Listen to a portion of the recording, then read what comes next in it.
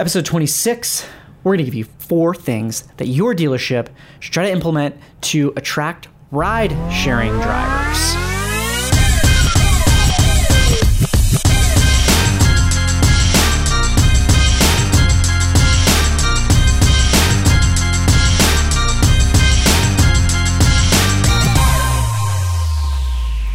Your Lyft is here.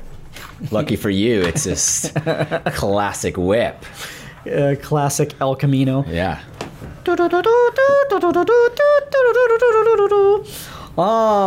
Chris, I know you love the ride shares. I Uber everywhere. Or Lyft. I go back and forth. Whichever one's, got the cheaper deal at the time.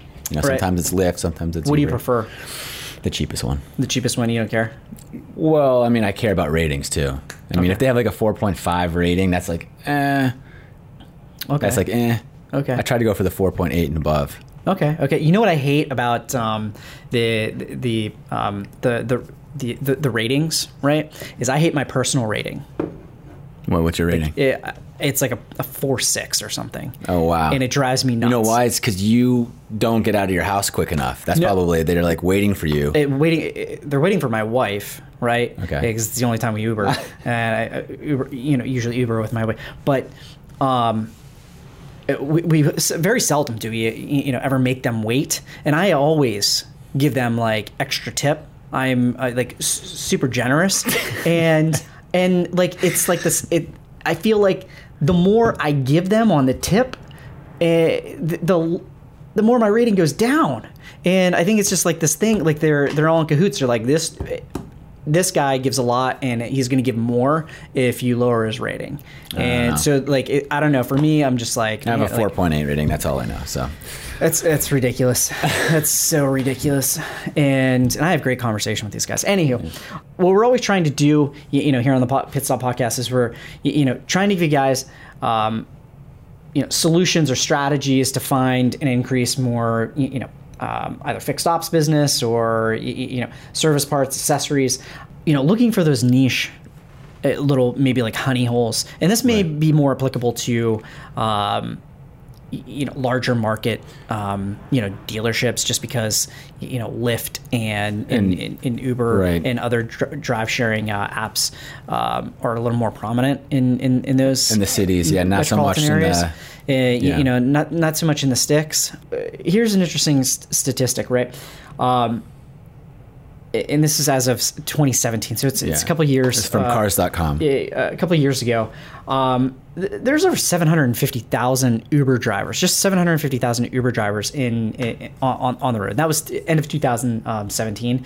And then there's also more licensed Uber drivers than taxi cabs, medallion taxi cabs in New York City. Think about that, right? Like, that's crazy. So there's opportunity there. And all these Uber drivers, need to get their car inspected. They're constantly, their cars are getting beat up, lots of wear and tear. They're eventually going to need new cars. And so, how can you capitalize on that? It's something that, think about. And if you don't have a rideshare strategy in place, it's just one of those things that you should put something in place, right? And it's so that you have it, so that you're attracting them. Right. And I think a lot of dealerships too, at first they were thinking that Uber and Lyft, it's going to be a threat. Now people aren't going to want to buy new cars and stuff. And Cars.com came out with a survey. They surveyed thousands of consumers, and they said 79% of people who use ride sharing services would not get rid of their car if such services became more pervasive. And so think of it as actually an opportunity. So here Cars.com is saying people they're still going to buy new cars. And on top of it, now you have all these Uber and Lyft drivers that you can find that niche. And because to Aaron, your point, they're going to need to get their car serviced. And so now you have this opportunity. Don't think of it as a threat. You have an opportunity to now market to these 750,000 Uber drive, and that's just Uber. That's not even Lyft. That's not even. We're Lyft, talking millions. Yeah, and and also like it does create jobs too, right? Like it is creating jobs where if you're having a hard time, finding a job or just and you've got a car, put it on the road, right? Yeah. And now they're going to need servicing more because instead of, they work their 9 to 5 and they go home, they park their car. Now they work their 9 to 5 and instead of driving home to park their car, they're driving for 2 more hours to do Uber or Lyft. So their car is actually on the road more. Yep. The car's on the road more. It's going to need to be serviced more. So there's another opportunity. Absolutely. So, what do we got? We have 4 ways, 4 we things. Got four things. 4 things to try to implement to try to attract ride sharing drivers. Right. First, offer inspections tailored to ride sharing drivers. Now, you have to understand what Lyft, and we're just using Lyft and Uber as an example here. You have to know what their regulations are, right? So get that information from Uber, from Lyft, and offer those tailored inspections for the ride-sharing drivers. And what you mean by that, in order to become an Uber or Lyft driver, you have to meet these certain requirements, inspections that safeguard, the consumers that are going to be riding with you. So understanding what those are so you can tailor your inspections to that. Yeah, and in a lot of our larger markets, Uber, for example, provides like Uber green light spots where drivers can pull up and get their car serviced, their car inspected. But that isn't in every market. That's just in some of the larger markets. So there is an opportunity there to offer those solutions, or those services. Offer free and/or reduced fees for additional services like oil changes or getting your fluids full and alignments. Like Pep Boys offers free check engine light code pulls and free alignment checks, and just to get them in. Pep Boys does, right? And then I see this all over the place. Places like Jiffy Lube and Valvoline, they've got the banners right over their bay doors that offer like 20% off, all of their services. And they're attracting the drivers who are, the Uber drivers or the ride sharing drivers that are just driving up and down the road, right? So that's easy, visible marketing to them, and they're capturing some of that marketplace, that market share. Offering car sales incentives is another way. Offering car sales incentives, and we know some of the manufacturers are doing this and have relationships with Uber and have relationships with Lyft, but not all of them do.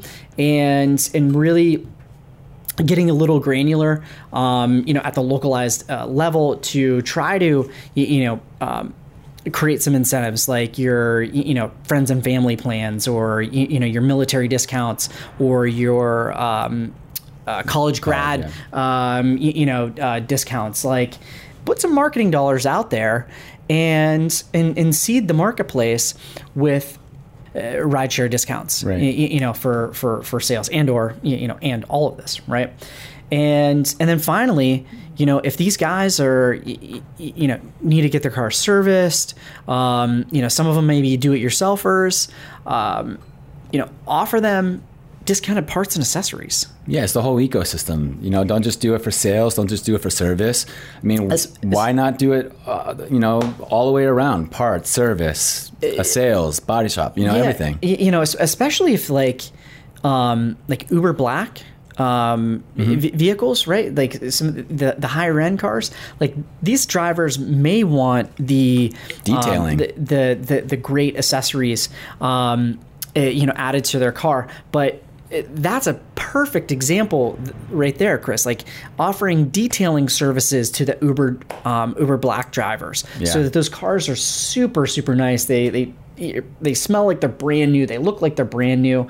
That's an amazing, a really great idea. Is those detailing, offer those detailing services to the ride sharing drivers. So those are four quick ways that you can try to implement and and attract the ride sharing drivers. And there's a market out there. They're out there. They're growing in numbers. It's not going backwards. It's only going to continue to, grow in size. And when you have Uber going into different categories like Uber Eats, you're putting more vehicles on the road, and it's just more opportunity. Right. And just like any marketing strategy, you're trying to communicate to your consumer so that it resonates with them. Who is your target persona? What is your target persona? Who is your consumer?